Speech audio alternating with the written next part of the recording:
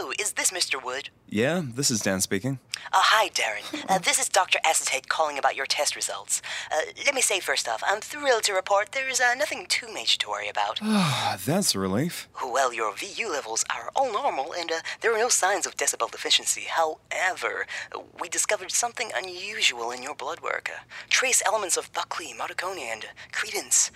There are other strands present, too many to list really, but long story short, these are classic telltale signs of a rather serious affliction. Wait, I thought you said the prognosis was good. Well, for the most part, I'm afraid you have vinyl-itis.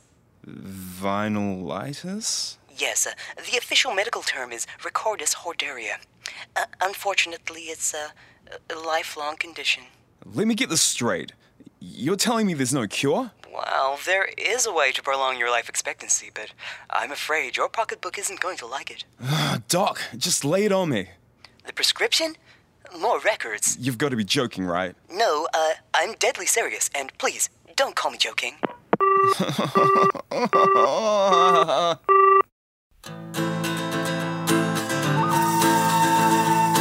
Well, a while back, there was a fella named Dan, armed with a mic and a record in his hand. With his buddy James, they would yarn for days about all the killer music heard across the land. So they made a podcast of their own design, and lo and behold, was the mission to find the good, the bad, and the LP.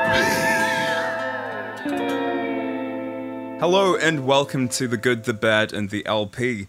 A music podcast, not to be confused with The Good, the Bad, and the Sundry. A podcast about I don't know what, odds and ends. We're all about music, and my name is Dan. You would be mistaken to think my name's Darren. I had somebody to, I think it was earlier this week, I introduced myself and said, hi, I'm Dan. They're like, oh, hi, Darren. And I didn't correct him. So you can call me Dan, you can call me Darren, call me whatever you want. But I'm here with my good buddy James. Hey, James, how's it going? Hey, good. I am. How's the weather? It's actually not too bad. No, we're not talking about the weather. Just saying straight into small talk. Yeah, no, we can skip the small talk. It instantly reminded me of a story about mistaken names. So, as some of you know, my surname is Buttery. I don't know if you know the story or not. And I used to work in the bakery in Browns Bay. Do you remember that? I used to work at Food Town. I knew you worked at Food Town, but I didn't know you were in the bakery. Yeah, I worked at the bakery, and you know when you go to the supermarket, the people behind the counter have like a name tag? Yeah. And they got mine printed, and they put James Butchery. So I was like, well, I'm working in the bakery, my surname's Buttery, and you've put Butchery on the tag. Like, this is a joke. Because, I mean, if we're going to be honest, you were in the right. Well, yeah, not to say you were not fit for your station. You know, you could have risen above. You could have been the manager of that place. But it's true. I always found it weird when people did address me by my name and said "Thank you, James," and I forget that I'm wearing like a name tag. That would happen quite a lot. And I don't do that personally. Like, imagine going up to someone in a store and I don't know, it would just freak you out, wouldn't it? First time saying your name. Well, imagine if we all had to have name tags around just in life. Oh no. Like, oh, hello. What was it? Hello, my name is. Oh, hi. Hello, my name is. That sounds like a Black Mirror. Have you seen that, by the way? My backlog is ridiculous. Everybody's talking about Black Mirror, and I feel like I'm missing out. But also, it's really overwhelming. Just the sheer amount of things to watch and listen to and experience. So I'm kind of behind with everything. Yeah, it is. Especially Black Mirror, but it's definitely worth a watch. I'll just leave it at that. we should get on with the program. So yeah, we're back for the third episode. The theme, the general theme is vinyl. I know a lot of people are quite keen to hear this one, so it's an exciting one. We've got a bit to get through. That we do. The madness, as it were. I was talking to somebody about this last week, how we all have our hobbies and little quirky addictions, and for a lot of people, vinyl is a huge... That's huge for me. Like, it's a huge thing, and it can get to the point where, I don't want to say it's an unhealthy thing, but it can become such a huge, not only monetary, financial drain, but it's the obsessive part of people who like music. It sucks you in. Absolutely. I think for me it's bordering on being a bit crazy, like to the point where there's a record fair coming up next month and I'm selling some stuff there, and I spent the last month listening to stuff deciding if to sell it or not rather than enjoying the music. I seem to be focusing on I'm not listening to it purely for pleasure. It's deciding if it's worthy of my collection, which is so ridiculous, but that's what I find myself doing, and I don't know. I need to start just putting them away and listen to some records that I know I want to keep, rather than just spending time deciding if I should keep them or sell them.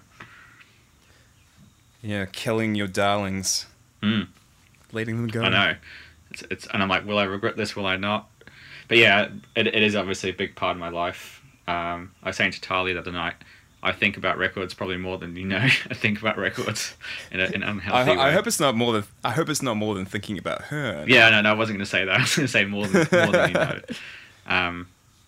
Yeah, I mean, sort of. I guess we can start by talking about. Actually, before we start, I'm going to tell everybody that I'm drinking a really nice lager called Bliss. By a Wellington brewery called I'm showing Dan the beer on the camera here, which is completely useless to you because no one else can hear it. let me describe to you the can. Okay, go. The can is majestic. It's kind of like a garish, let's say, sunset yellow.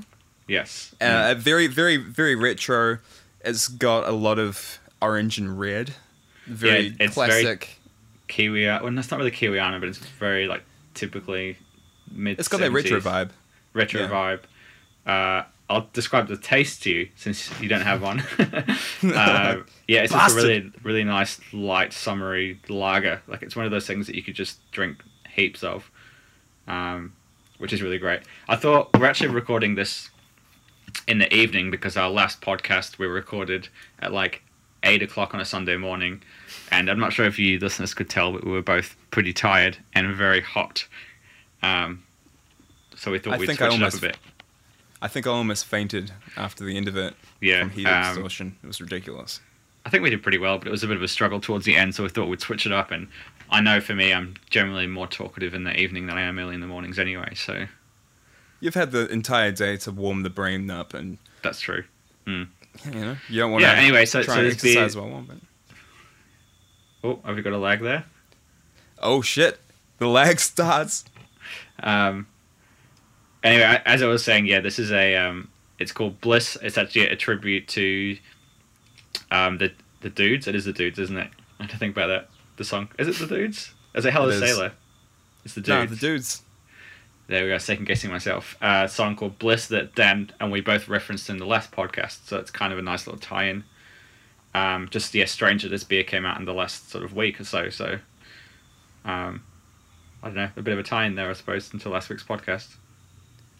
Very apt. Good timing. Before we start, you went to Melbourne, right? Yeah, so, I've been over to Melbourne since, between now and the last time we spoke even.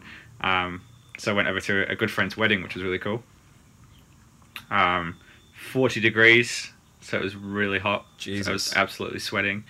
Did that, caught up with some friends, went to some amazing record stores. It was weird. I used to live there, so it was weird being back. Some things kind of felt different, and I felt like I was on holiday, but other things felt just so, like, average, like being stuck on the tram in the heat. Like, it's just, stuff like that took me back to being there, but... Yeah, I mean, speaking of vinyl, I got some amazing records there. The guy whose wedding I met up with him and we went into a record store, and I could see on the wall there was 3 grails that I'd been after for ages, and I was like silently freaking out on the inside going, oh my god, but I had to like be cool, look around the store, but I was like, ah. So, and what happened was, because knew I was going to go to about 6 or 7 record stores, this first record store had lots of amazing things, but I decided to like tone it down a bit and not spend all my money at once, but I ended up not finding as many good things in the other stores and not having time to go back to the first one. This is part of the problem. I know. I was trying to be the good person and not spend all my money at once and hold on to it, and it didn't work. as much as you tried. Yeah. So, just I picked up. Do you know Fela Kuti? or you would have heard of? Yeah, man. Yeah. Yeah. When I was studying, we did a whole big thing on him.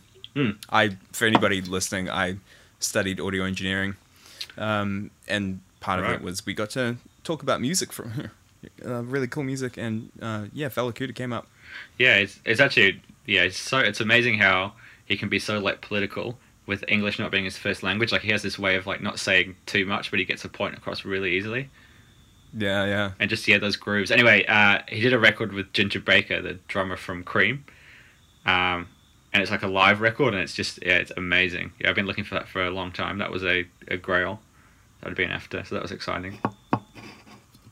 Damn. Because he had like was it him who had the kind of compound? Yeah, there's a story behind that. I don't know the full story, but I remember reading about it. But amazing grooves, Afrobeat, blah blah blah. It's been reissued, and I've seen the reissue around many times. I've been holding out for an original US or UK pressing. Could have bought it online, but I just haven't for whatever reason. It's always nice to find it in the store, and it was definitely worth it for that. So that was a big one. Sidebar: are you into Antibalas? Yeah, actually, one of their records just came into Real Groovy, by the way, like yesterday. Oh, I was there today. Oh, there you go. So funny. Oh, did you buy anything? I did. Yeah, I What'd picked you get? up the first Van Halen LP. Oh, great. What's on that one? Is that one with all the best songs on it? It's just got all of the things that you'd want out of a Van Halen album. That is the one with Running with the Devil, isn't it? No, yeah, is that two? That's one. Yeah, that first side is amazing, I reckon, as a first side to go. Yeah. Like, I don't want to steal your thunder or interject too much, but I've had this app forever, and I only just remembered that I had it. It's David Lee Roth Soundboard for Android. So it's just ridiculous. It's just because you can get what is it? Running with the Devil, just the audio tracks for the vocals. Right. And it's ridiculous. Like,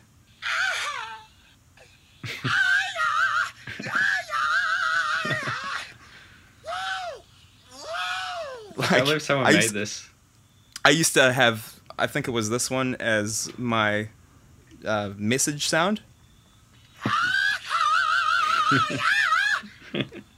I feel like the message would be so disappointing in comparison to like the notification sound. I know, but just like imagine you're in the bus and that's full volume. People are like, what the hell?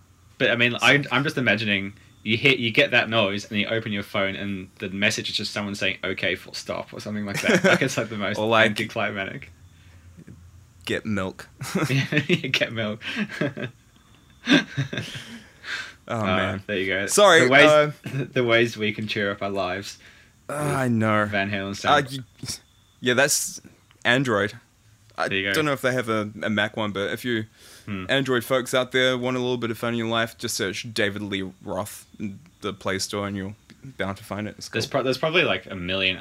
There's probably like a James Brown one, surely, and there's probably heaps of them. Just James Brown saying offensive things. Yeah.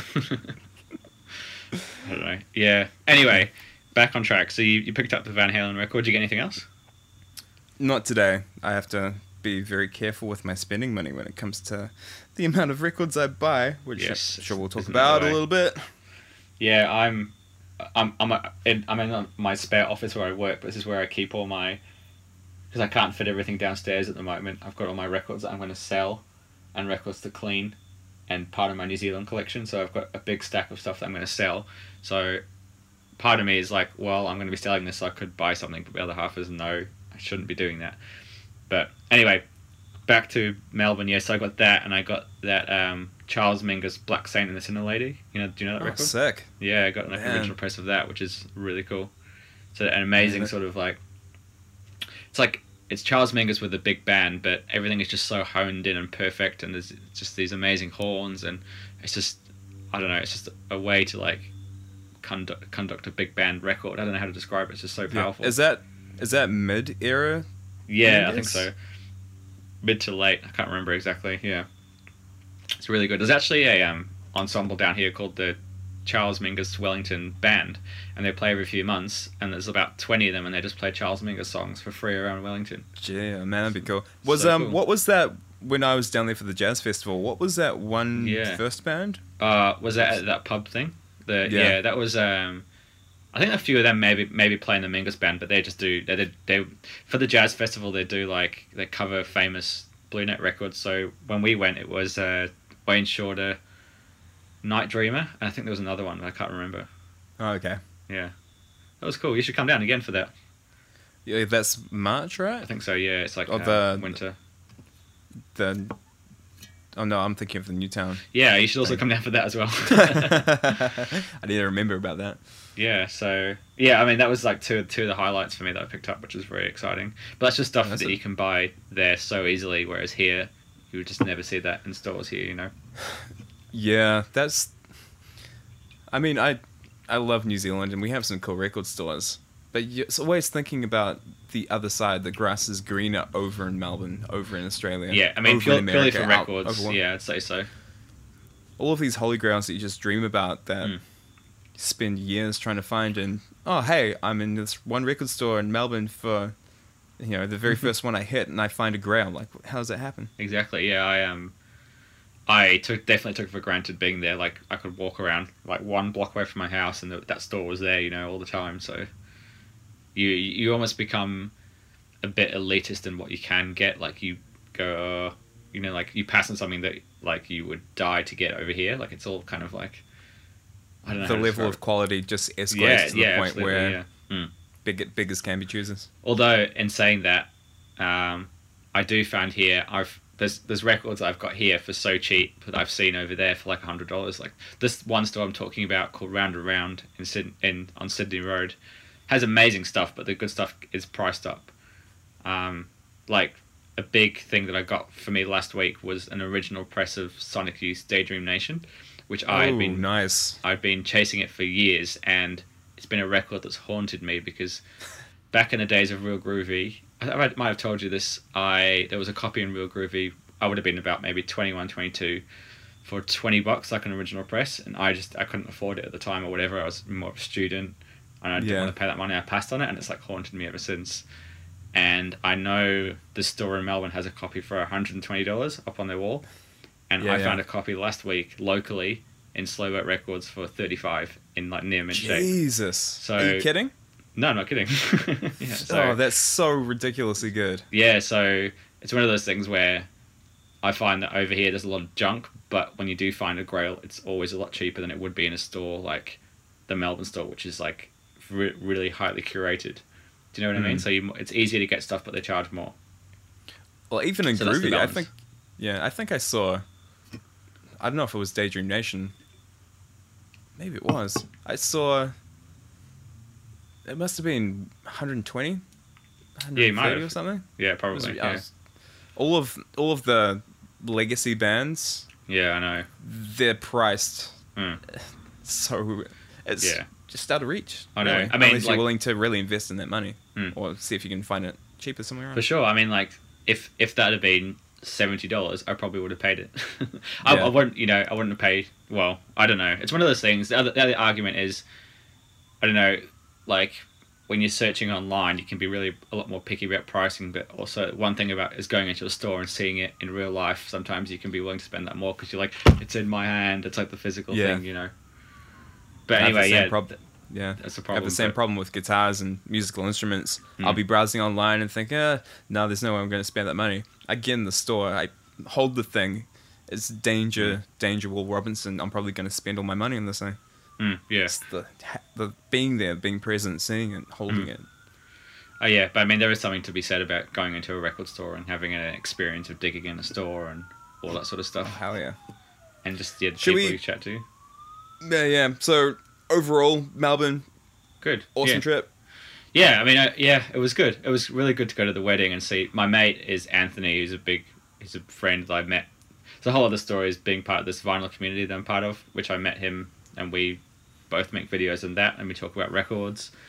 And it was good to go to his wedding and see him there, and someone that you're good friends with through music and records, to see him in a wedding was really cool. And I don't know, it was good.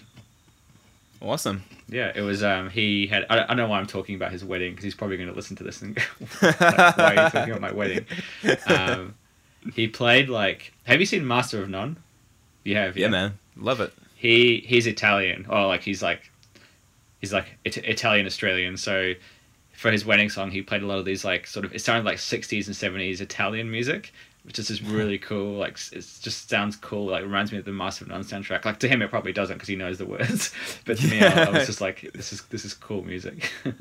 Damn, it's probably the music he Yeah. heard all of it, throughout his childhood. Oh, it probably translates to something terrible or cheesy, but just for me, I was like, this sounds cool. Yeah, nice.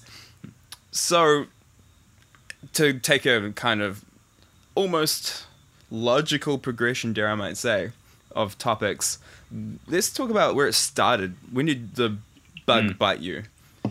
Probably quite late. I mean, we lived on the North Shore of Auckland, and the record stores were in sort of the city, and to get into town, it's like, back then, before they had the express buses, it was like, 55 minutes to get into town on the bus? 50 minutes? Oh, through the bays. Yeah, I don't know, close to an hour, wasn't it, to get in? Yeah, they're quicker now, but you're talking an hour and 10 minutes. Yeah, so I mean, I didn't really go into town that often until I started going to like college. It wasn't even university, it was like the design college. And just the design college was very close to where Real Groovy, the big record store, was. So I suppose I just started going in there around the time I started going to college, which is late, I think, for someone getting into. I mean, I've been into CDs and stuff like that, but for someone to get into records, I suppose 21. Yeah, around about 21. Maybe around about 20. I remember for my 21st birthday, I got a Love Will Tear Us Apart reissue. That was the first thing that I got. Wow, so that was your first record? First record, yeah. Oh, wow. It was a gift from an ex-girlfriend, believe it or not. And then, I mean, I remember looking at records before that, but I didn't really buy any because it seemed so different or so alien to me, not really knowing what they were. This would have been about 2006, right? Yeah, 2005, 2006, yeah, so just before the Vinyl Revival. So I think we got a few years in before the Vinyl Revival kicked in. Yeah. Yeah, and I remember them buying like The Church. They're like a indie straight. They have that song Under the Milky Way. You might know it.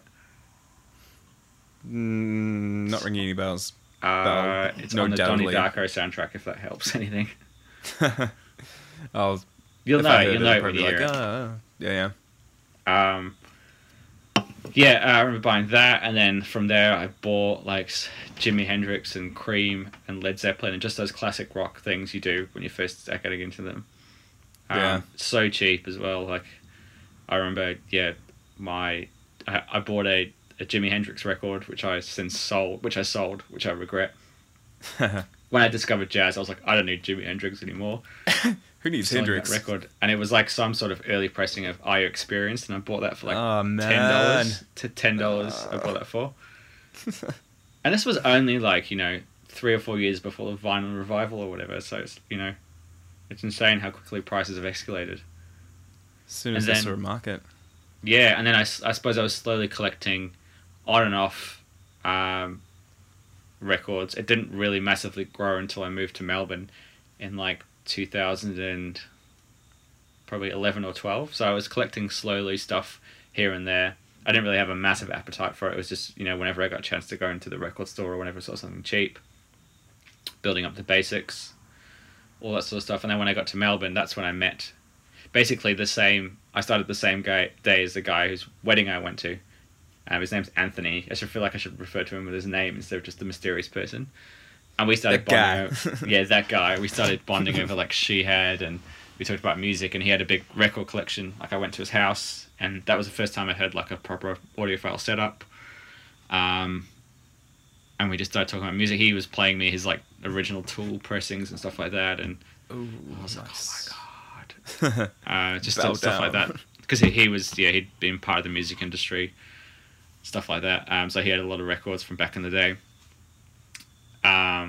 And then, I was part of the vinyl community where people show records on camera, basically on YouTube.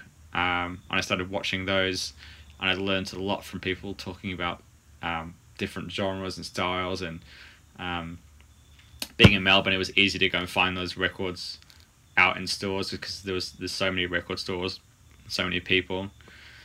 And I just learnt. It was like being at school. I just watched videos and I wrote records down that were being shown. I don't know. I just went through like 4 years of Melbourne of just. I felt like I was having like musical epiphanies every 3 months, basically.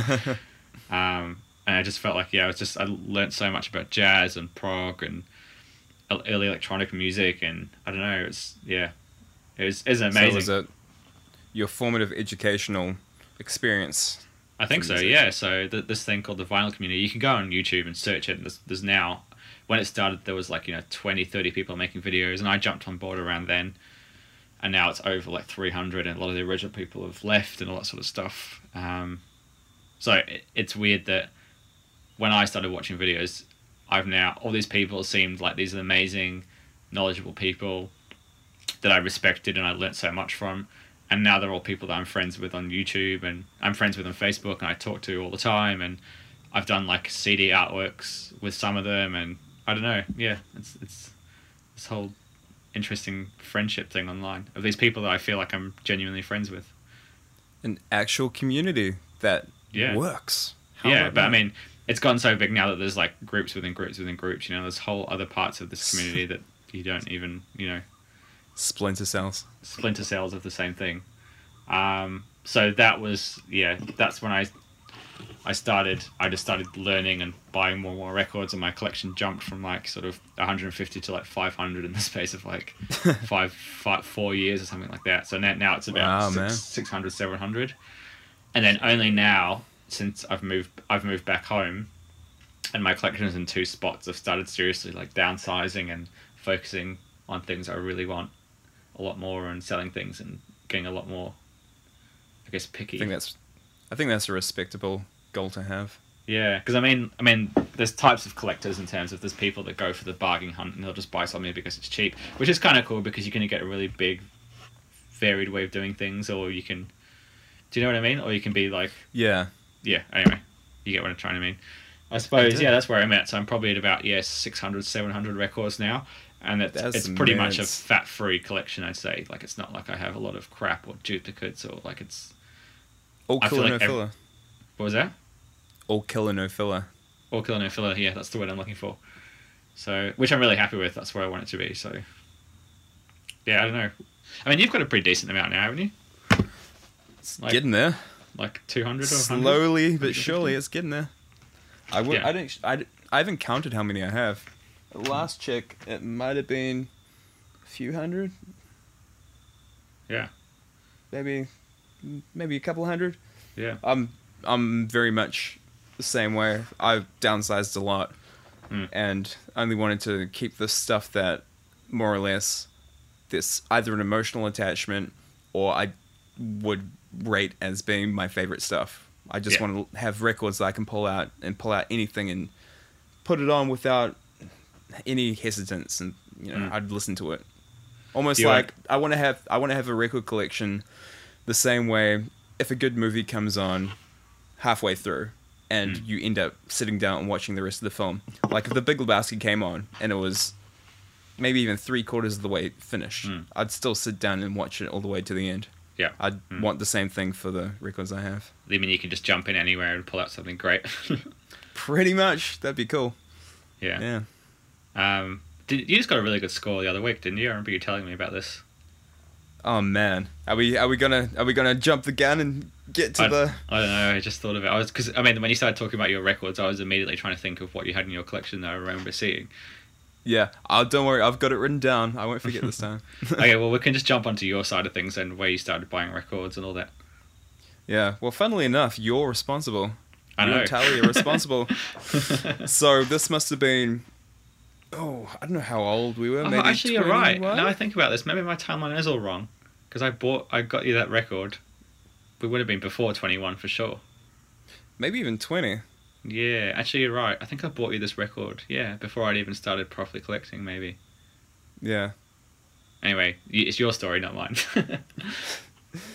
Well, basically, because on that bus ride, we mentioned in the first podcast how we kind of started really getting to know each other. That bus ride, we were talking about music, and I learned that you were collecting vinyl.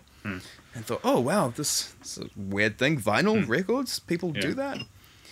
And we became friends, and down the track, we were always talking about your vinyl collection and having a look at what records you had. You might have had a house party at some point, and you showed me all of the stuff you had, and I was fawning over it. You might have had like a Black Sabbath record in there, and I was like, oh my god! Actually, I do remember that now. Yeah. You kept on subtly trying to say, hey man, this is like quite cool. Like you might be keen to get records, and I went to Real Groovy with you once, and it was like, oh man, this could be a cool thing, but I still couldn't pull the trigger. Yeah.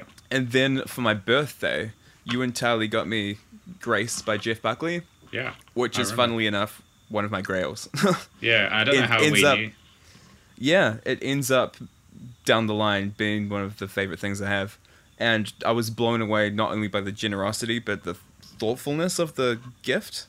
I just thought, this is like one of the coolest things I've ever gotten. And I think the note, I've still got the note. It's basically something along the lines of, we hope this is an incentive for you to start your collection. Oh no, I'd love to see that note again, actually, out of interest. Yeah, I'll try and track it down. It's quite cool. Might even be able to put it as a little addendum to the...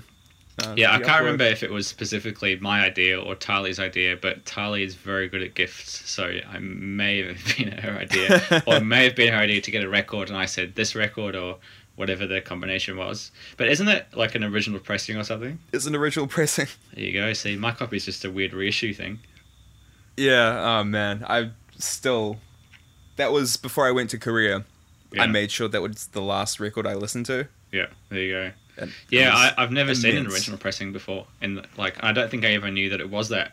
Obviously, I didn't know at the time that was it. I would have just gone into the store and just whatever, Jeff Buckley was there, I'll grab it. It can't have been that expensive because I was still like a student, so it wouldn't have been a big deal. And that meant a lot. It was crazy. For me, that was my peak obsession with Buckley. You hit at the apex of that point with that record. And after that, it was pretty much full. I had the itch to get more. So when I went to Real Groovy with you not long after that was when I literally bought my first record, like the first one with my own money. And I think I was actually looking at it in preparation for this. I got like Jimi Hendrix, this weird Johnny B. Good 12-inch that has a few extra live tracks. And then I made sure I got some Creedence because I mentioned The Big Lebowski before, one of my favorite movies, and I love Creedence something fierce, so I got Bayou Country.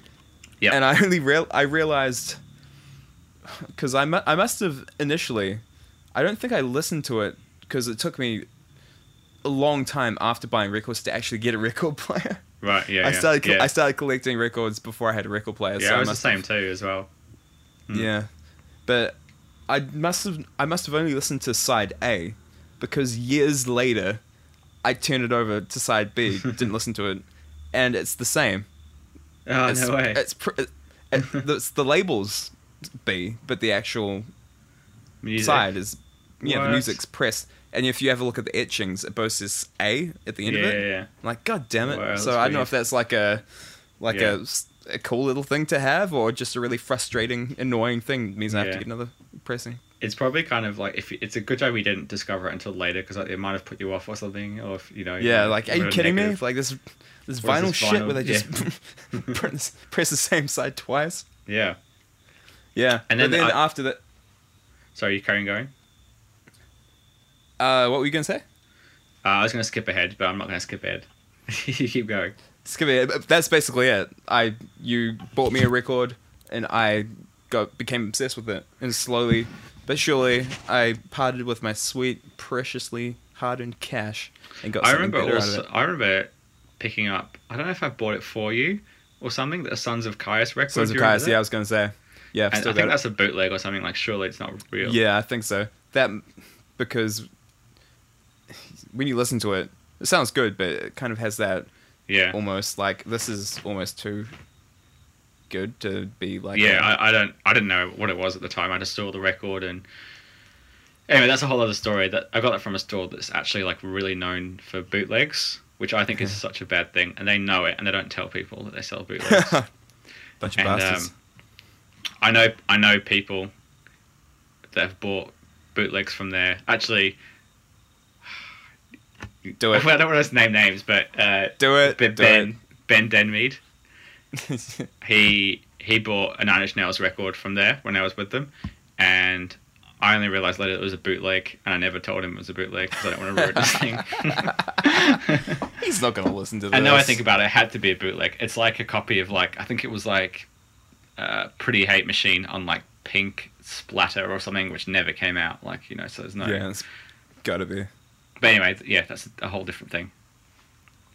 I don't know if he listens to this. He might. He liked the page, so. Oh, see. well, if you're listening, Ben, sorry. You might if you want a legit version, you might have to spend a bit of money. Yeah, I've bought bootlegs from there before. I bought what I thought was an original pressing of the Melvins Houdini on pink vinyl. Shit. It was a bootleg, just a CD pressing on vinyl. But this was the hour where I didn't know any better. Now that I do. Now that you're wise in the ways. Too wise. Too wise for your own good. Oh yeah. So do you want to talk about? Are we still? Is this jumping the gun talking about your pickup? It kind of is, isn't it? Yeah. I mean, people who are listening are probably going to be like, man, what is this? This has to be so massively impressive to be able to it's drag it pretty out this long. impressive compared to what I paid for it. I'm super stoked with it. But should we talk about Record Store Day? Okay, so we've talked about how we got into it, and then by the time we were in full swing, that's when the revival, as it were, the vinyl revival, really got into its full stride. Yeah. What are your views on Record Store Day? Yeah, it's a hard one. It's okay. So earlier this week, I was actually listening to a podcast, and it was an interview with the owner of Sister Ray Records, which is a big record store in London. It's sort of like an institution. It had been around forever. And he was talking about the growth in Record Store Day. And on one hand, he was talking about how it's great that you're getting all these sorts of new people in. But on the other hand, he hates that the biggest thing that sells is a Ghostbusters 7-inch glow-in-the-dark single, instead of supporting local artists or whatever like that. Totally. So, I mean, that's definitely a negative. And he was saying how things like the Ghostbusters 7-inch is obviously funded by a major label who will push it through the production lines to get it out, and a lot of smaller artists get their stuff delayed to the point where they can't get things out in terms of time of Record Store Day because the more major labels are more important. Things like I've there's bands that have had to wait, instead of waiting 4 months to get a pressing, they've had to wait a year because Record Store Day means that it just ruins the whole schedule of the way things get pressed and made, which I think does really suck, and it's not really fair. But then the opposite side is young people getting into vinyl, all that sort of stuff. I did go through a phase of hating Record Store Day, of how it was turning everything into a big, I don't know, yes, stuff like all these shit reissue, stuff like what's that movie, Clueless, that was getting pressed on vinyl for Record Store Day, pink vinyl. It never came out on vinyl, obviously it was a digital file, and it was charging $60. People were buying it, and that annoyed me. But then I went to Record Store Day in Wellington here last year, where I did a bit of DJing and played some songs.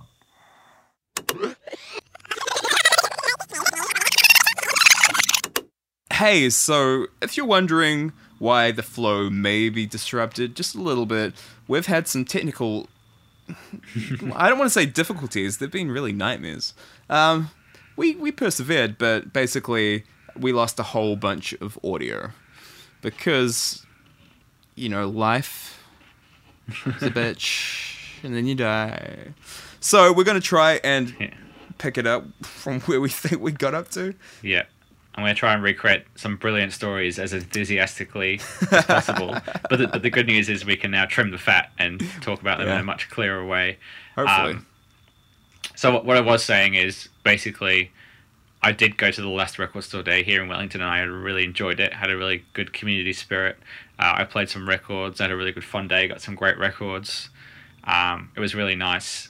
Whereas in Melbourne, I've seen instances of people queuing for hours and hours and hours and fighting over records, and it became a very consumerist thing and a lot of greed, stuff like that. And I've even read about instances in New York where, what was it? And maybe it was Amoeba in LA, where you queue up for your records at 6 o'clock in the morning, and the first like 30 people in the queue get given a checklist, and they write on the checklist that the albums that they want to get, and the store owner will go into the store and pick out the record for them and give it to them. So basically, you know, if you're the first in the queue, you get the first dibs, and second and third back from there.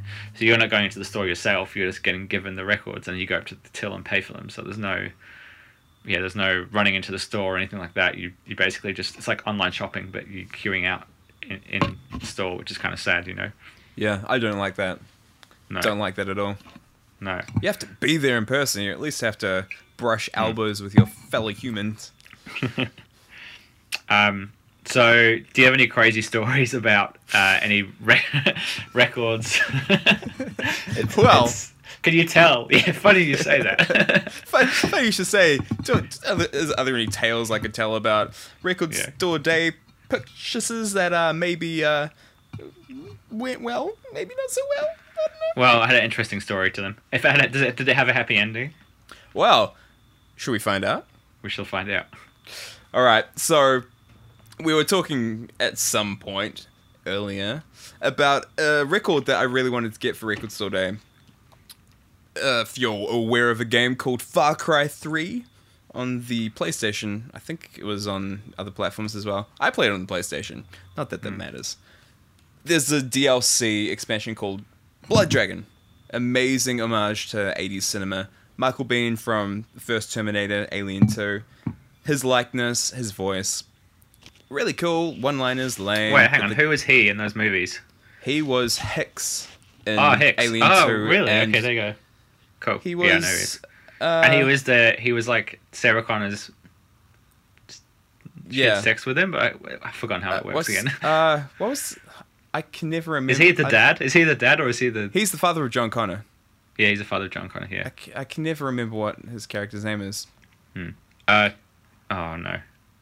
I was going to say the character internet from and I Alien. refuse to use it. I refuse to use it. Yeah, I know. It'll come back at some point. It's like Hux or something, but it's not. It's not there. Yeah. Kyle Reese. Yeah, that's it. Yeah. Bam! I just clipped my microphone. I was so excited. So Anyway. this game, fantastic soundtrack by an Australian duo. I still think they're a duo called Power Glove. Electronica, almost cyberpunkish.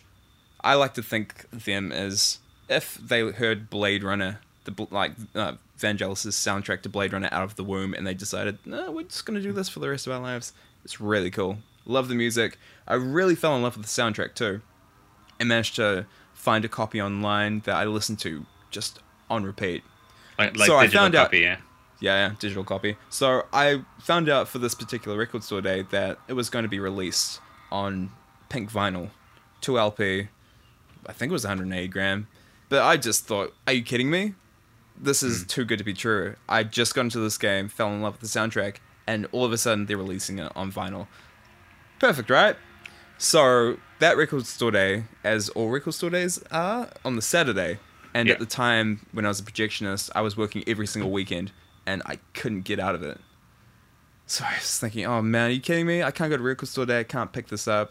Okay, but thinking cap on, is there anybody who could pick it up? I kindly asked my mother and my sister if they could especially venture out to Real Groovy out of the kindness of their hearts. And because they're rad, they said, yeah, sure, Dan. They go to Real Groovy, and I'm just waiting like the most anxious... fretted. I'm like shaking the desk thinking, oh please, please, please. The phone calls. With bated breath, I pick it up and I'm like, hey, do they have it? And the biggest sigh of it, like one of the biggest sighs I've heard my mum kind of exhale. She's like, sorry, Dan. It's not there. We tried. We really tried. And this must have been just after lunch, so these things just snapped out quickly. Yeah, it would have been. And long I'd called gone Real anyway. Groovy earlier to see if they had it.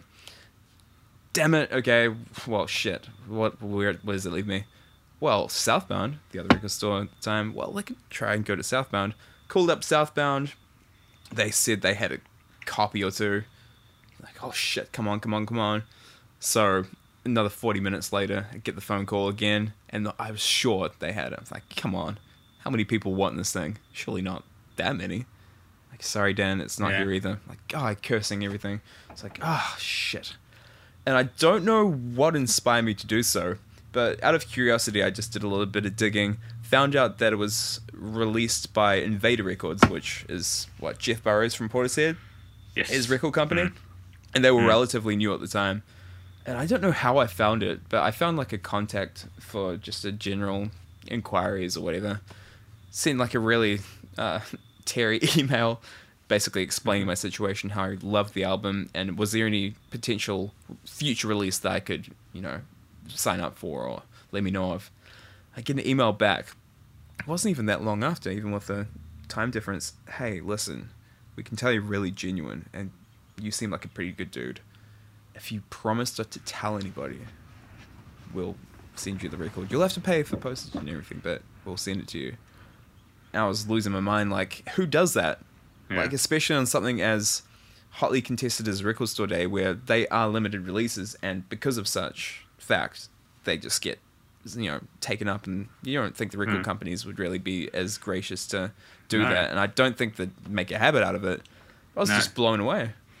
So everything worked out, and at the time it was the most expensive record purchase that I'd ever made because of all the postage. Do you think, because obviously Far Cry 3 was the game, this was the DLC of the game, and it was the soundtrack of the DLC. Like, it's not really massively well known. Like, do you think a lot of people bought that just because it was a rare record on Record Store Day? Like, maybe. I can't imagine it sold out. You know what I mean? Like, it's hard. I don't know. I find it hard to believe that everyone there would have played the game and loved the soundtrack. Yeah. Well, even just looking at the cover art's rad. It's super, super 80s. It's very alluring, and you'd think, okay, that's got to be cool music because it's obviously emulating the style of the time.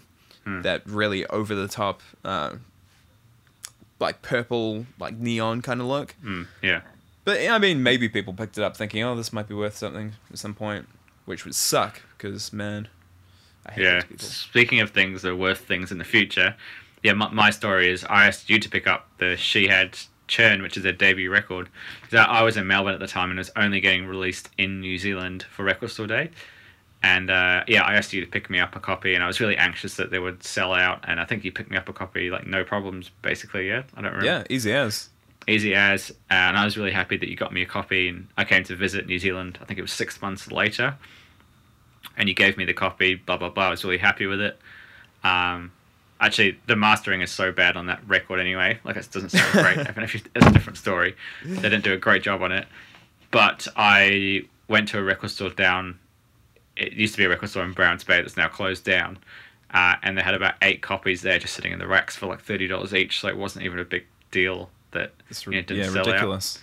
And then looking at the prices of it now, it goes for, over $200. I've seen, steel copies being sold for $200 online.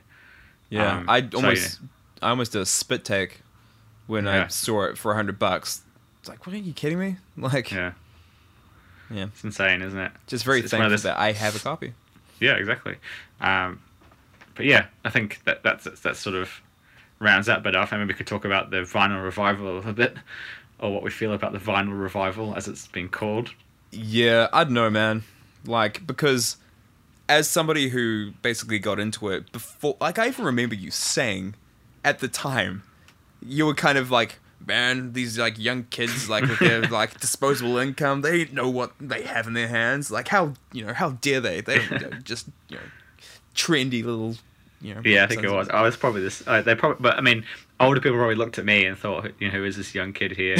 Blah blah blah. Prick. I know. I went to a deceased. Basically, there's an auction house here in Wellington, and it had bought in a huge record collection, sort of like 8,000 records from a deceased estate. So the guy had died, and he had these records since like the 60s. And the market thing had just put them all out for $10 each. So I've got some gems in there, and anyway, basically, mainly everyone there was like a 55 to 60-year-old male, apart from me and another guy. So we were like the youngest people there.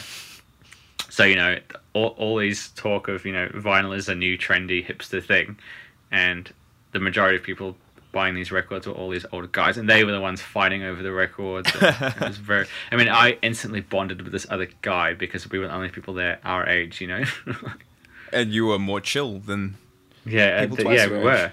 Like, there was one point where I was digging through a box, and there was 5 older guys all standing behind me, and one of them reached his hand over my shoulder into the box and pulled out a record ahead of what I was digging through. Like, Oh man, I was like, That "Come on, would- how old are you?" Like, that would seriously? irk me so much. It did. It irked me. I mean, I didn't really care whatever the record. I didn't even see what the record was, but I was like, It's the principle, man. You're a grown man. Like, seriously, where's your manners? Anyway, yeah, I suppose the vinyl revival's big in a way, but it's been being portrayed as this thing for young, cool people who are buying, things for the sake of buying things. But I don't necessarily see that on a day-to-day basis in record stores. Nah, not at all. The No. people I see in record stores, there's a just genuine reverence for these things. Even the young kids, and I call them kids, like we're not that old, but Yeah. the younger, obviously younger people in there who are maybe in their mid to late teens, and Yeah. just hearing them get excited over these records, like it's the excitement and it's the genuine interest that Yeah. I think counts. Yeah, I assume this whole like attitude of young people just buying it because it's cool is from like the older people who feel threatened because kids are rediscovering what they had or records they used to have. I don't know. It just seems such a defensive thing to. Yeah, or maybe the don't fact that there's a weird, I don't know, like if this young kid who has, because I think a lot of the perception is where are these kids getting all their money from? Yeah. Like these little entitled, millennial true. kids who are getting their money from mum and dad, and they're just going to the record store and buying up whatever they want, not realizing what they have, not even like being a part of the community, not even really liking vinyl, they're just doing it because it's trendy. And like that's not true. Like I'm sure it whatever's happens in getting some kids- circles, but not. well, not sure, here. it's gonna, this is gonna happen with, dudes in their 60s. Like, Yeah. Anybody at any age, you can be Yeah. swept up in the fad of it all. But when as long as kids are getting into music, who cares? Yeah, there's could be worse money to be spending your money, worse things to be spending your money on, right? Oh man, totally right. That's what I tell myself all the time. Like, well, I could be buying this record, or I could be buying Yeah. a 20 Food. piece bucket of KFC. Yeah, exactly. I know one of them's bad for me, but Yeah. one of them's also gonna, collect. Well, you don't want your chicken collecting dust, but you can Yeah. vinyl can. It has become such a big thing now to the point where it's been used in like fashion and TV shows, and like there's a TV show called Suits, which is terrible. Don't ever watch it. But I've seen. I know what you're you've talking seen about. it. The main guy has like a record player, and he like claims to have this massive blues collection, but they never once show blues record or show. There's no mention of anything about it, and Yeah, it's like show, a Gucci. don't tell. Yeah. There's a whole Gucci campaign or someone like that of these two people that go into a record store and he's wearing the Gucci perfume and she's like smelling his neck and they're digging through these records and like it's become like it's crossed over into like I don't know, this thing. Have you seen the vinyl bowls and like little Yeah. homeware? Like it tastes better on vinyl. Yeah. I've seen those, and I've seen like okay, so I saw this photo recently of someone had got their kitchen and they'd taken out the floor and they've put like vinyl records down the floor and put like a glass sheet over the top so you're walking, it looks like you're walking on records, and this guy was like really proud of it, and I was like, I feel A, it's weird to walk on records, and B, surely you'd only ever want to put records down that you like, because otherwise you're going to be staring at shit records that you don't care about on your kitchen floor. That's just bad mojo. The feel like feng shui it's bad the feng mojo. shui of your house was going to be all off by all those bad records. Yeah, I don't know, it was very weird. But yeah, You he had might this get whole haunted. kitchen floor. Like I get don't know, haunted yeah. by the spirits of the deceased owners of all those Yeah. records. I Like, know. what are you doing? I actually But- like that record. You're doing it ironically. It's so weird. Yeah, I don't know. I thought 3 years ago that the vinyl revival would have been over by now, but it's not. It's getting stronger and stronger. And like, What do you think? I used to that get is? really I don't know. I feel like it's getting stronger, isn't it? Or do you reckon it's over? I definitely think it's getting stronger. I have a theory about it. Yeah, go for your theory. Well, I don't think it's a coincidence to see when sales in vinyl started to pick up. Around the time Spotify and streaming services really started to come into play. I think people maybe are realizing you don't know what you have until it's gone. It's the same thing with audio engineering and the idea of tape, where before this shift, like, oh, you know, this wonderful new world of digital, but not realizing that all of the analog gear and, you know, tape actually, it did something sonically to the sound that actually made it musical. So now everybody's like trying to get plug-in emulations of all of the old outboard gear and tape simulators and all this kind of stuff, trying to recapture that sound. And I think maybe in a similar way, people are realizing, well, sure, I have an infinite amount of music available on my person at any point in time, but where's the ritual? Where's the actual, you know, reverence to the thing? It's just it's a different experience. And I think, you know, almost being forced to sit down and sit with the music, it changes the way you appreciate it. Or it can do. Absolutely. It can be background music like anything else, but you know, just an idea to bring it back, less about because music digitally, it is this ephemeral floating thing. Like, it's not really tangible. No. You can't go home and pick up the song. You can't pick up the physical, tangible encapsulation of that song or an album. Where is it? It's not there. Did you hear about the Bruce Willis lawsuit thing about his iTunes collection?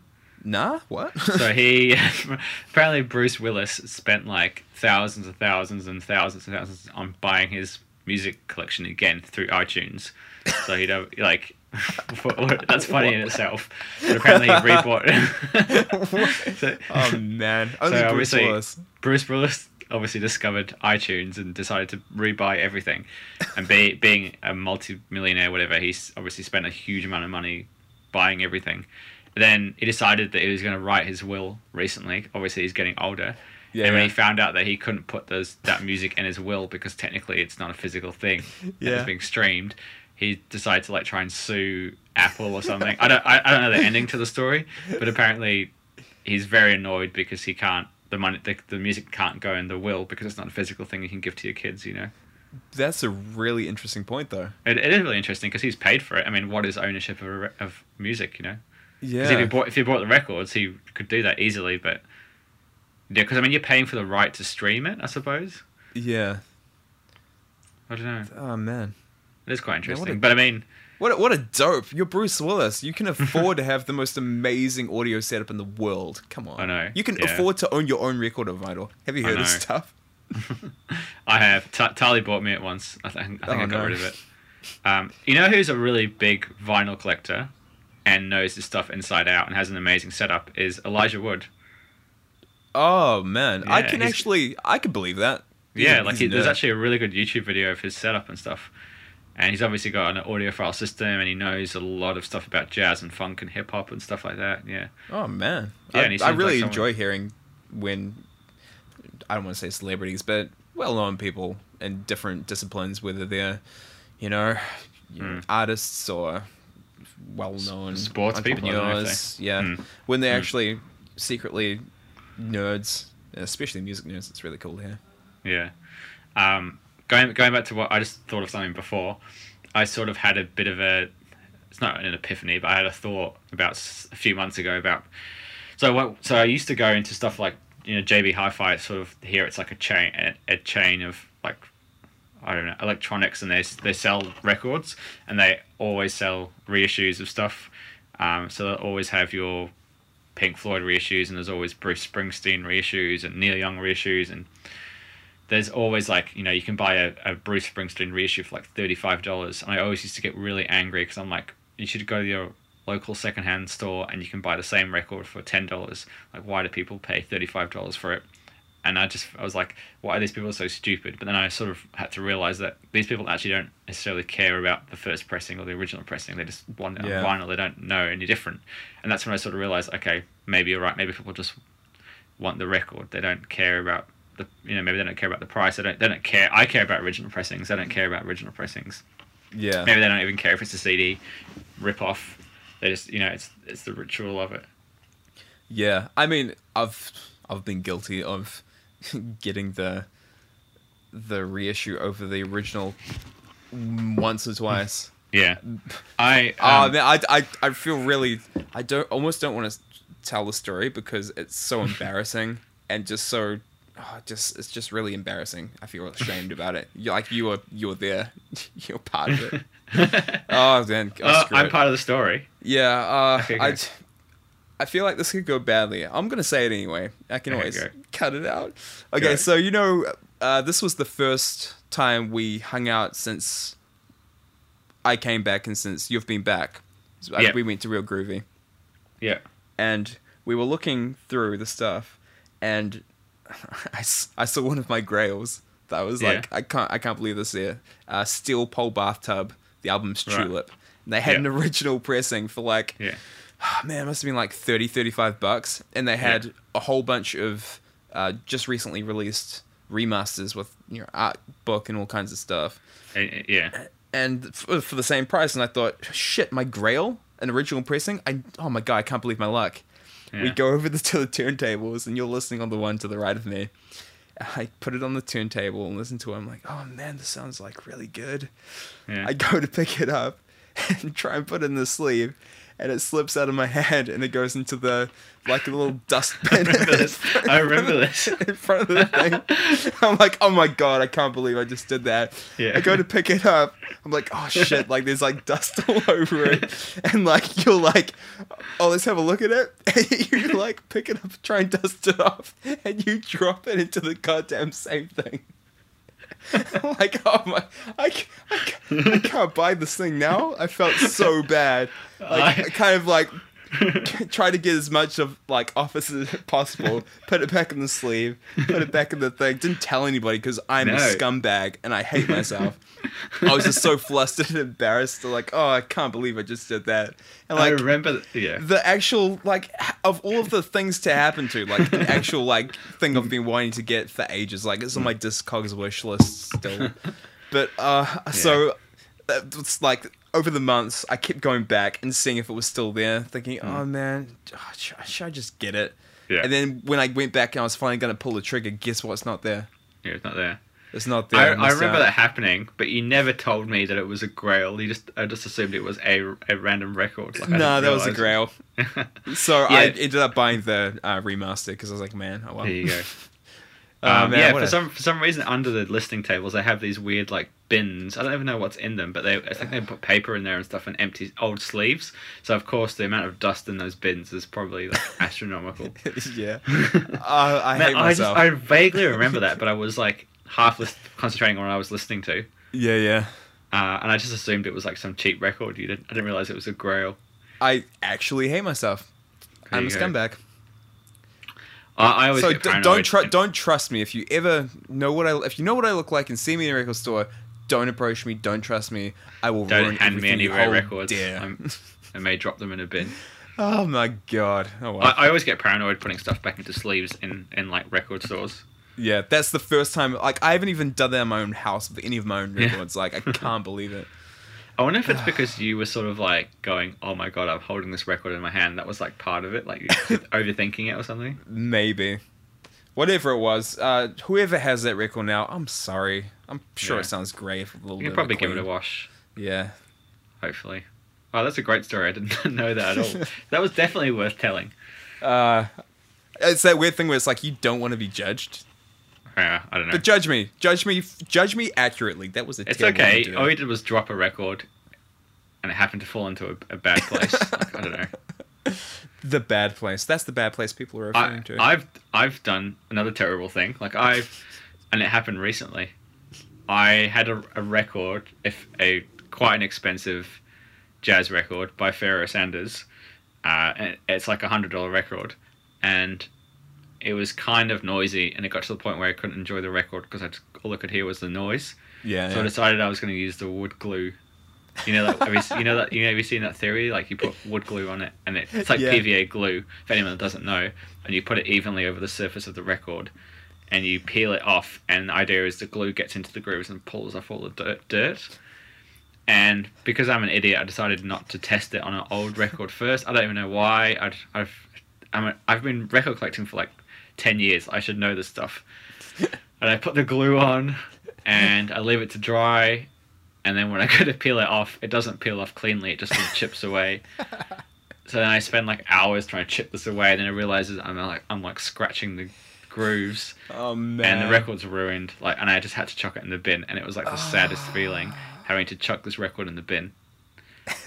And I had to go and I remember so clearly having to throw this record that I loved in the bin, and I've still kept the sleeve for whatever reason. I don't know why. You weren't tempted to use it as like a table mat or something? Yeah, I don't know. No, because it reminds me of my failure. Oh god. Anyway, so then of course the next thing I did is like jump on Discogs and have a look, and I bought mine for like $40. It's 5 or 6 years ago. It's now like $120 record. So I'm like, I'm not getting that back. So see, we're not all perfect, you know. We're not. I mean, if you've made it this far into the podcast, it's worth it. It's worth it for hearing these stories. So thank you. We should retroactively add an insert at the beginning of the episode. Please stay, because it kind of gets for the embarrassing stories segment. Yeah. All right. So should we? I mean, we're getting on in time. Is there anything that we want to cover specifically? I mean, there's stuff that we can kind of pick up in a later episode, maybe. Yeah, I mean, we can. There's a whole bunch of stuff. This is a music podcast. We're going to come back to it eventually anyway. For sure. I mean, I was just looking at notes here, and there's quite a lot of stuff that we could definitely. Yeah, I mean, since we're talking about grails, and like I'm kind of getting a bit excited talking about all of these, awesome records that we either have, we don't have the ones that we want. Should we just talk about just the idea of grails? Yeah, I mean, spin off from there. So the concept of grails, I mean, for me, there's grails and there's like holy grails. So there's like the top 5, and then there's like the top 20, and everything else from there. A hierarchy of grails. Yeah, and I mean, it's weird. Like the stuff for me, like 5 or 6 years ago, there's records that I never ever thought I would get, and they'd be holy grails, and I found like 4 of them at the seized estate sale. Oh man. I mean, I've actually got them in my hand. I'm not going to show you one. Show me. Right here. These are like New Zealand records. One sec. Where do we start? You may recognise this cover here. This is by The Great Unwashed, which is a split-off of The Clean. So obviously the pun on the name is being called The Great Unwashed versus The Clean. Like it's kind of like the opposite. As a fan of puns, I appreciate the sentiment. Yeah, so that's obviously like a Andy Warhol type cover. Yeah, it's like That's a really cool cover. It's like The Clean, but without the. It's like this, like almost like folk stripped back, bit psychedelic, weird record. That's very cool. And then there's a record that I'd heard about, and I'd seen one copy only in Melbourne for $700, and it's like a post-punk record, and it's musically it's nothing amazing. Like it's just so good because it documents like the local Wellington post-punk scene. And what's Peter Jackson's wife called? Fran Walsh. She's in it, and she. Oh, are you kidding? Yeah, and she has banned it from ever being reissued because she hates herself being on it. Oh man, that's good. That's juicy. So she obviously she was like a younger punk or whatever, and she's got some attitude on it. So anyway, this record was only ever pressed in like small quantities, and like no one will ever be allowed to repress it. That's a shame. And the album's called 4 Stars. It's got a really great cover. So that's the cover there, if you can see that. Wow. It's really cool. I recommend you Googling 4 Stars just to see the cover. It's really cool. Yeah, really cool. Almost like a weird constellation-ish. Yeah, it's all like screen printed and stuff. Anyway, so yeah, it's basically a comp of like the local post-punk bands. Like it's good, like it's really good, but it only fetches like a $700 price tag for its rarity, or maybe because of the story behind it or whatever. Yeah. Anyway, so it's like a record. I was like, I would like to get it one day, but I'm not going to spend big bucks on it or whatever. So at this deceased estate sale, I was going through the boxes there, and for some reason it was just sitting there for like $30, and for some reason no one else had seen it, no one else had picked up on it. So I was like, what the fuck? It's like surely there would have been somebody there who would have appreciated it. Like, I know 2 record store owners were there, and they didn't, obviously must have just in the whole like rush of everything, they must not have seen it. So I was really happy. That's something that, musically it's not amazing, like I said before, but it's just cool to have that. That was a really good run. Man, what a score! Yeah, this is a cool one. Another post-punk one here. You've probably seen the cover. It's Oh, been yeah, yeah. reissued. Yeah, this is Oh, like wow. an original of that, so that's really cool. Oh, Good sick. shape. Yeah, I mean, that's another New Zealand Grail. Did you mention the name of it? Oh, no. Just The Builders. for those people Sorry. listening. This is just becoming a YouTube video. The album's called Builder. The album's called Beaten Hearts by the Builders. You can get the reissue of it on Capture Tracks. It's a really good post-punk record. But yeah, I don't know. Grails. It's weird. Like, I do feel like things come around to me sometimes. Like the Sonic Youth was a Grail, and I got it recently. I don't know. Yeah, it's a hard one. Would There's you always say more that? and more stuff? Yeah, would you say that for you, just the very idea of the Grail, to have something that one day you might stumble across, is across, Yeah. is that like a huge motivating factor for your love Yeah. of vinyl? Like, I the suppose passion it for could be. Yeah, I mean, there's always certain stuff that I look for when I dig, which I suppose are grails and stuff like that. And then, yeah, and then sometimes things pop up. There's a lot of records that aren't necessarily grails, but I just never see. And then when they do pop up, it's really satisfying. Yeah. There was a grail. You should check this out, actually. The album's called E2 E4 by someone called Manuel Gosching. And it's basically the first techno record, but done in the 70s by a German guy. But it's amazing, yeah. Wow. Of course, it was a Should- German guy. You should write that down. Yeah, it's really good. Like, it's not just good because it was proto techno. It's a really good record. E2, E4. And E2 E4, and the cover's like a chessboard. And the guy's called Manuel Gottsching. That's everything about that's so German sounding. Yeah, I know. It's probably not Goshing. I don't know how you pronounce it. Anyway, there was an original copy of that on this. It got reissued last year. So when I got it, it was a $400 record. It got reissued last year, and now the value's gone down to $120 on Discogs, just because obviously the reissues become easier to get, so there's less demand for it, so therefore the price Yeah. comes down. Anyway, for me that was a massive deal, and I traded a whole bunch of stuff and got like $320 worth of trade items, and then spent, whatever it was, $60, $80, and got the record. So in a way, it took the edge off. But the idea of spending $400 on a record is stupid for me. Like, I can't justify that normally. Yeah. But I got a trade, and I've, yeah, it's one of those things. Trading was a definitely bit- makes these high-valued grails significantly more Yeah. palatable. And I think even the concept of, like, the more you used to spend time with a record collection, your idea of what you would spend probably does go up a bit more as well. Like, I Yeah. remember buying My Bloody Valentine Loveless, the first Croatian pressing, for like $60, and that was so huge. That was so huge back then. And I was thinking about it for days, and I was really nervous about ordering it, and all that sort of stuff. Yeah, yeah. Whereas now, with prices going up and more things, that's probably not as big of a deal. Yeah. It's Yeah, funny it's you like- should say that, because even now, for me, the idea of spending like $90, $100 on the record, for me, that's still just kind of like, oh my God, I can't believe Yeah. I've only done it a few times to that level, but like, I'm just, every time it's like, oh my God, I can't believe I'm doing this. Like, I feel so bad. But the whole, trade-in thing definitely makes it, like, easier. Yeah, I think for me, when I realized that I could trade stuff in, I managed to get a lot more of my grails because I did do the trade-off. And like, I went to the record store in Melbourne, and I traded stuff, and almost every time I went there, I took stuff in with me. Yeah. Because I feel like as a record collection, it should be an evolving thing. Like, it's like a living, breathing thing where, your tastes change, you can sell stuff, you buy things you don't love as much as things you do like, you like discover new genres, like, I think it's kind of a good idea to have something that can be fat-free, but also Yeah. changing. I mean, it's a really great way of curating the collection as well. If you're picking up records that you like but maybe aren't into, they're there that you can get your enjoyment of them and then trade later and just keep the Yeah. really awesome stuff.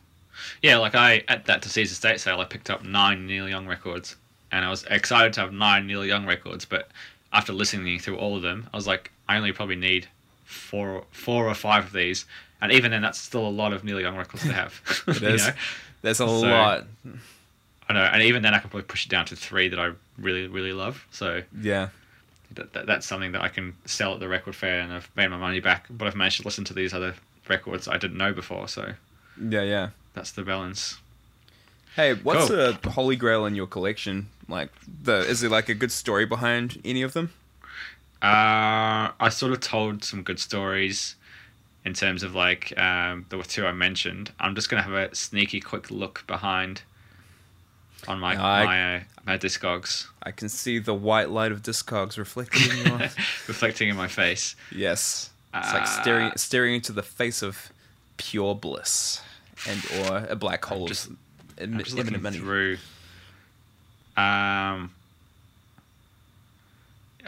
Yeah, there's I'm trying to think of absolute grails now. It's hard.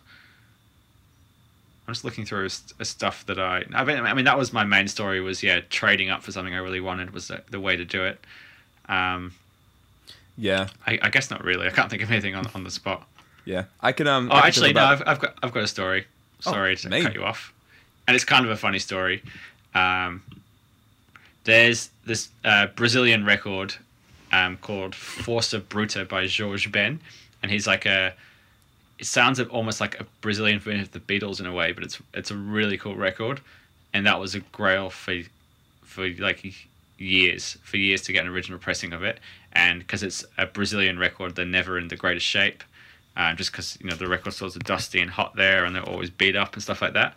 Yeah. So I bought a reissue of it in the meantime or whatever, and it was a 4 Men with Beards pressing. It wasn't great, and on Discogs, two mint copies popped up online from a seller in Italy.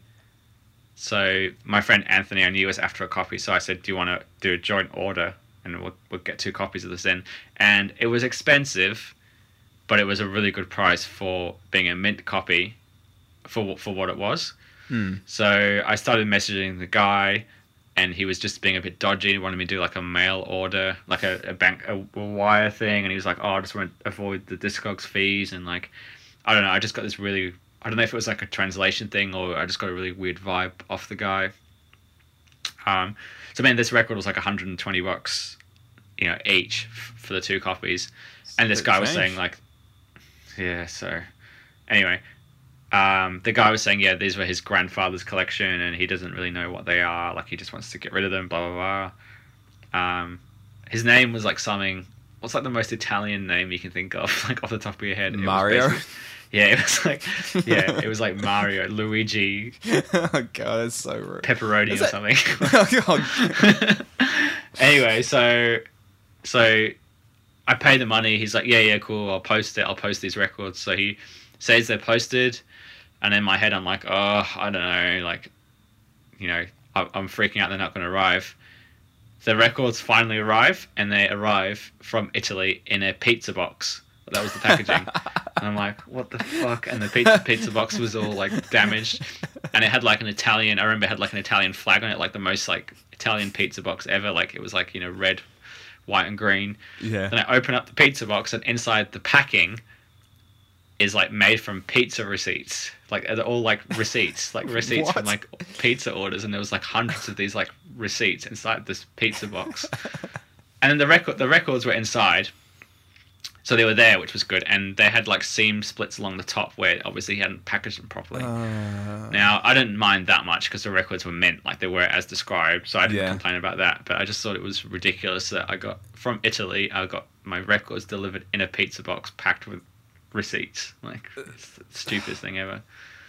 So that's another story behind a grail. That's kind of fun. Oh man, I just can't imagine going to pick up your package and that's in front of you. Yeah, it's like a pizza box. I don't know. Like, you have to be thinking, is this guy taking the piss, or is this legitimately like how he does things? Yeah, I don't know. Maybe in his mind he's like, you know what, Italian pride. Yeah, I don't know. Maybe It's the best way to do it. But yeah, I don't know, just an oily. It wasn't even a new pizza box either. I could tell it had been used. Well loved. Well, yeah. I mean, just talk about your one for this week. I think. The one for this week? Yeah. Oh, sorry. Whatever it was last week. Whenever you. Oh yeah, the so-called like grand thing that we've been harping on about for most of the not most of the episode. So this was a few weeks ago now.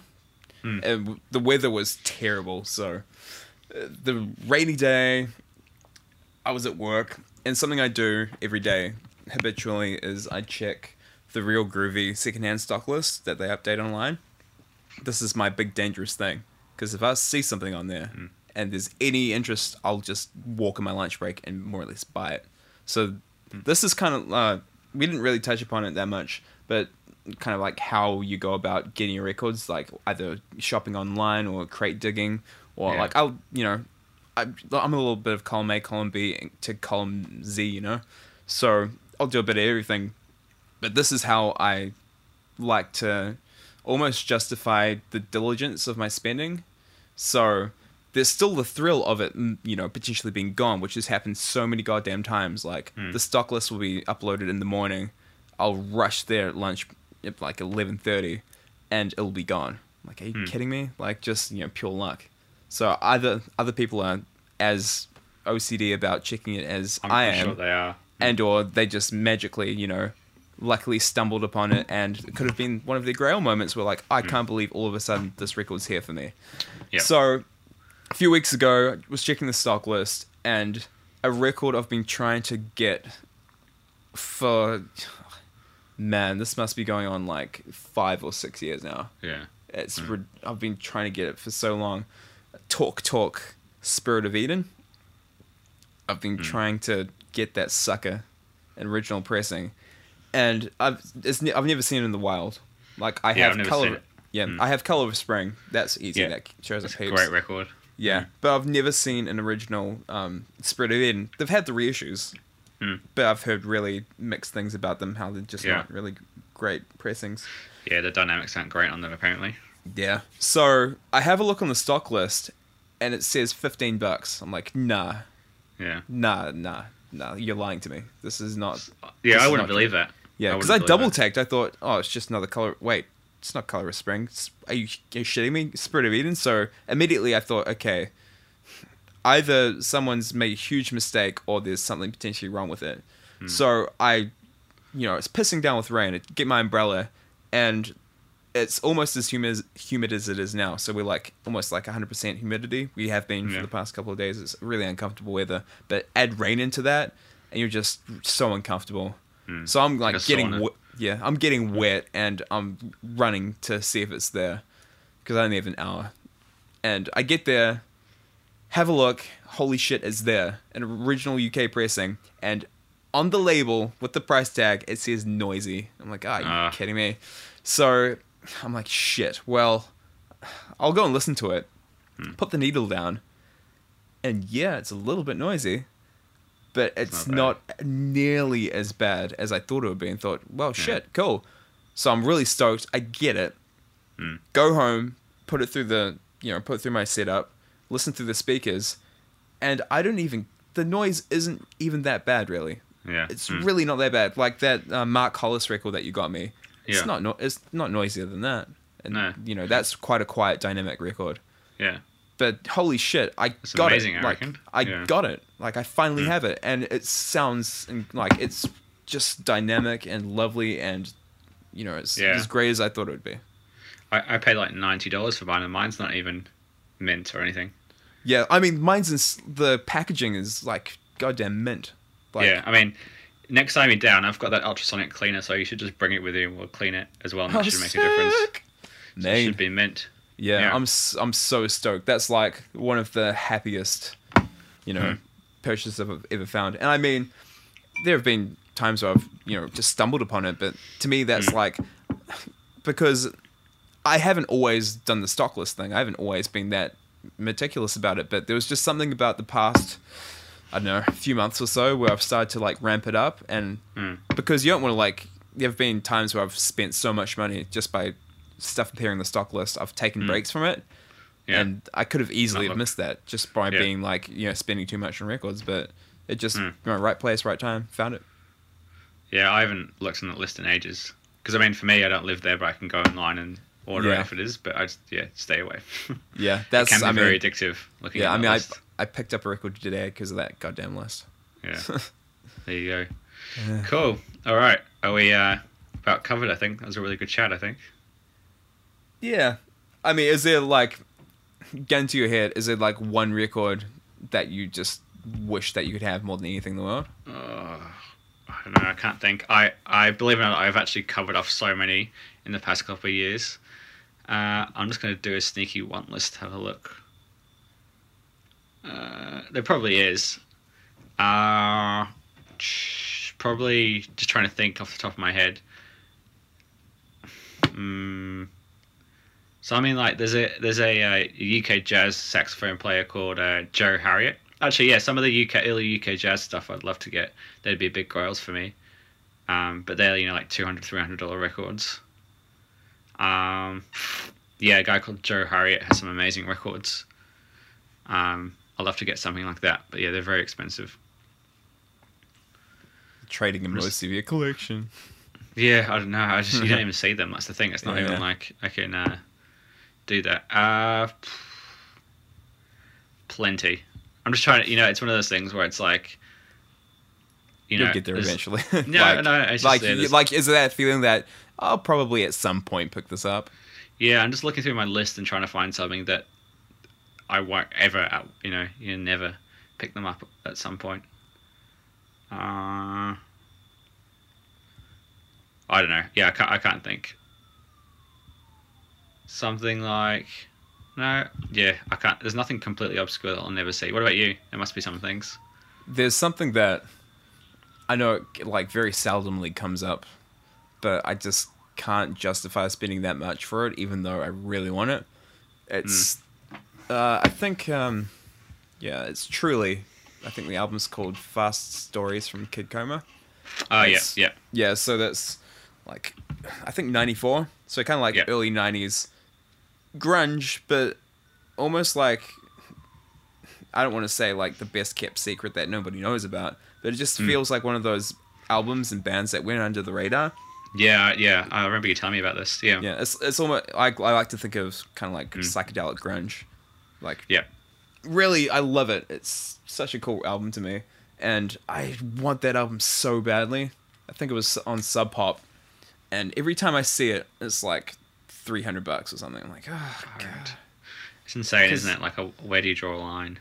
Yeah, because there are certainly albums that even now, I'm trying to get the Batman Forever LP, the soundtrack, because they didn't actually release that. It was a promotional copy that they sent out to radio stations, so it's like a white label with a green sticker on the front. And right now, there's one on Discogs for $50 US, and I'm like, man, I need to get that at some point, but it's like, because I know I've seen it way cheaper than that. And it's like the principle of it. Yeah. I do that all the time. It's like, I've seen it cheaper before, so that's what I want to pay. Yeah. Even if it was like 10 years ago. Yeah, I mean, I've done that and missed out on things, and now they never get back that low again. It's like, when do you actually pull the trigger? When do you draw the line? Yeah, I mean, I'm just looking through my list now as you chat. I am listening to you, by the way. I mean, something like the Lost in Translation soundtrack, that goes for $230 now. Oh, man. I know. And that came out in 2003. Is that because it's, like, of scarcity, or just because it's... It's good. It is really good. I don't know if you ever heard it. It's just got this a really dark feeling to it. It's got like Air on it, My Bloody Valentine, Phoenix are on there. It's just a really weird dark soundtrack. I don't know, just like Honey by Jesus and Mary Chain is on there. It's just a really well done soundtrack. Yeah. That's probably a sort of grail, I think. But like, I mean, they only have the one pressing. There's a few pressings. There's a couple. Actually, I'm just looking now. I haven't actually looked in a while. There's probably like a 2017 reissue that I don't even know about. Yeah, see, there's unofficial pressings. There's so many unofficial pressings. But I mean, you don't want that. No, I don't want that. And then in terms of like a non-compilation, there's this record that you should definitely check out. It's a Flying Nun record called At Swim Two Birds. And it got reissued in 2016 by Captured Tracks. And it's just this... it's a record that came out on Expressway, which was like the weird cousin of Flying Nun, the small, more experimental side of it. And it's just this weird, like, avant-garde noise, bizarre, ethereal record. It sounds like nothing else that came out in New Zealand. Anyway, original presses of that are like, the cover is handmade and photocopied and glued together, blah, blah, blah, blah, blah. And that goes for like $150 or something like that. But Wow. I'm not in a massive rush because I've got a reissue, but I would love to get an original of that. That'd be very cool. There's a copy in Napier for 165 now. Yeah, so that's another one. That's another one. That'd be a big grail. But again, it's one of those things where I've got the reissue, so I'm not dying, Yeah. for it. You're not flailing around in the musicless sea. No, exactly. And it's not like, yeah, exactly. If it was like not available online, or I don't know, yeah. Yeah. Anyway. So Actually, just a quick story. I actually picked up another Grail. It came in the mail a couple of days ago. Grail in the mail. Yeah. So there's a band called China, and in 2001, I think it was, they released an album called The Egg, one of my favorite albums ever. Yeah. I think it was in 2010. They did because it was never released on vinyl at the time. They did a remastered release, and I kept on putting it off, even though it was one of my favorite records. It's like, oh man, but like shipping's gonna be so expensive, and at the time I wasn't like making heaps of money, so I put it off. God damn it! Well, you know what would happen? They sell out. So I spent years just trying to find that thing like at a reasonable price and couldn't do it.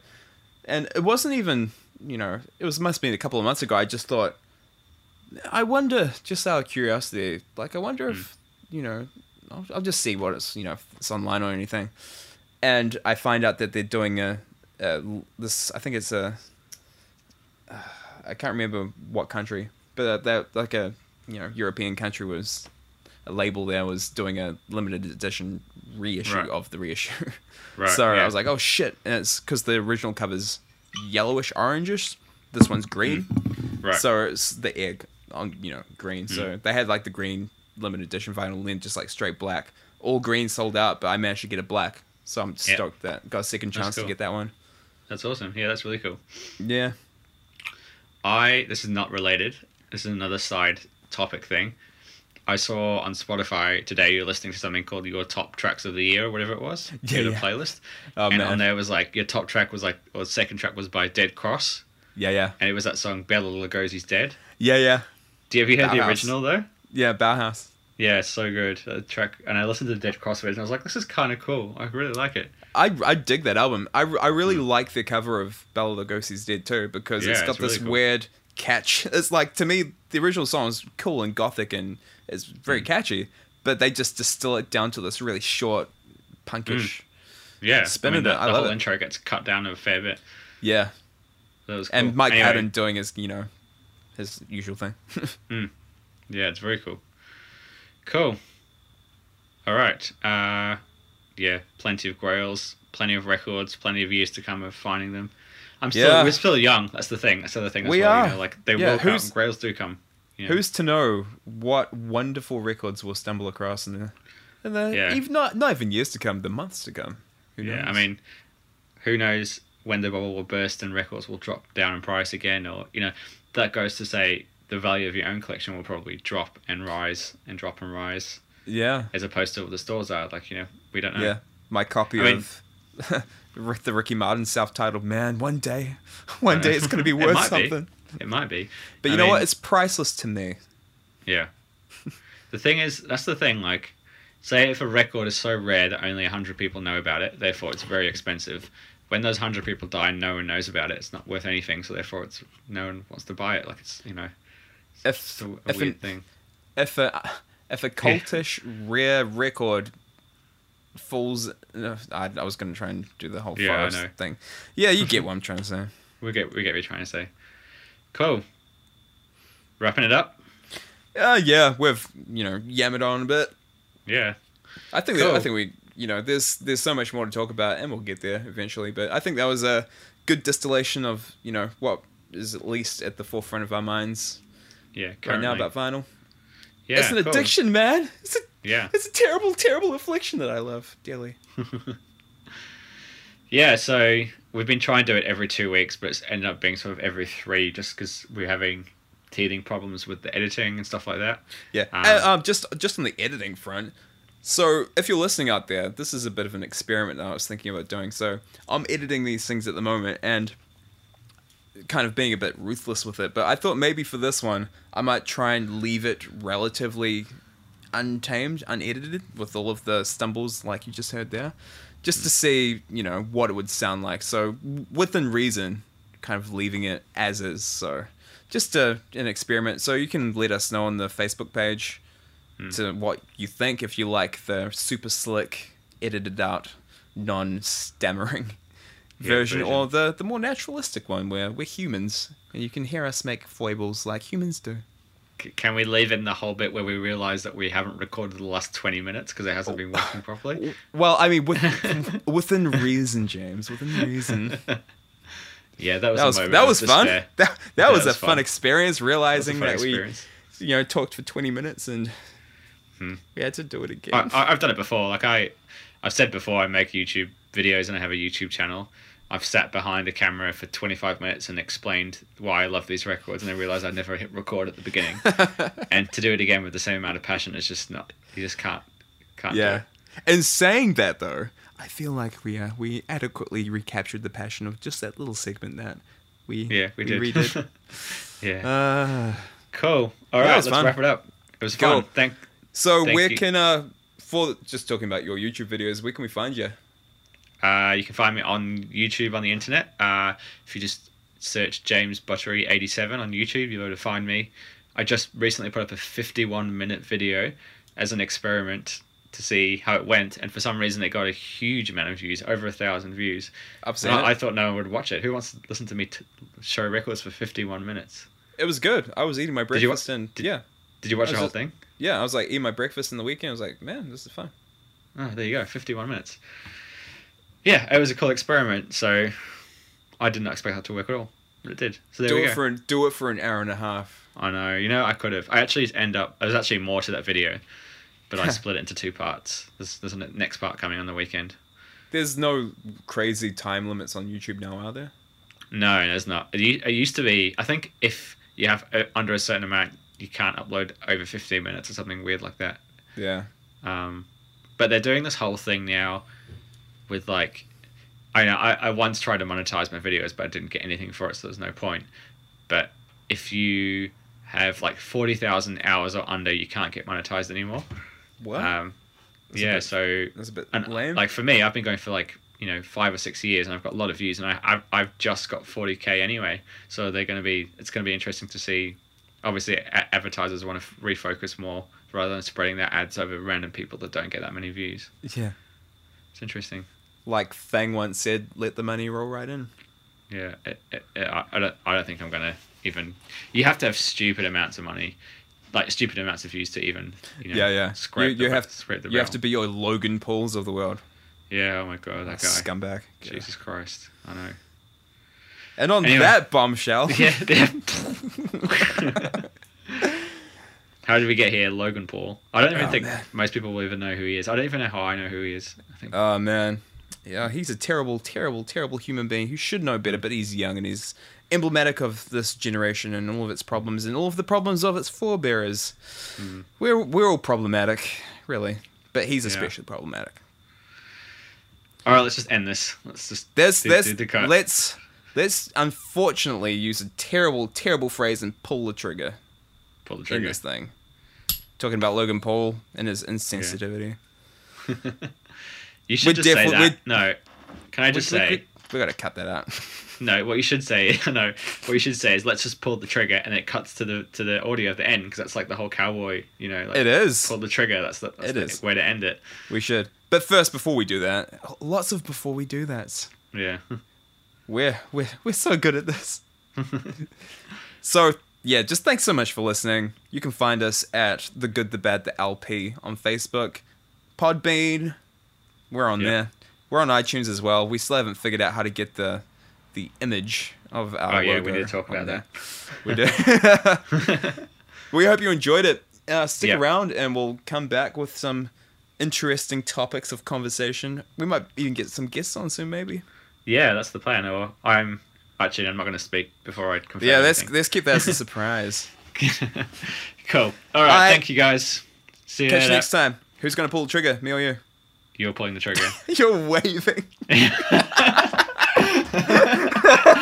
we go. Oh, God.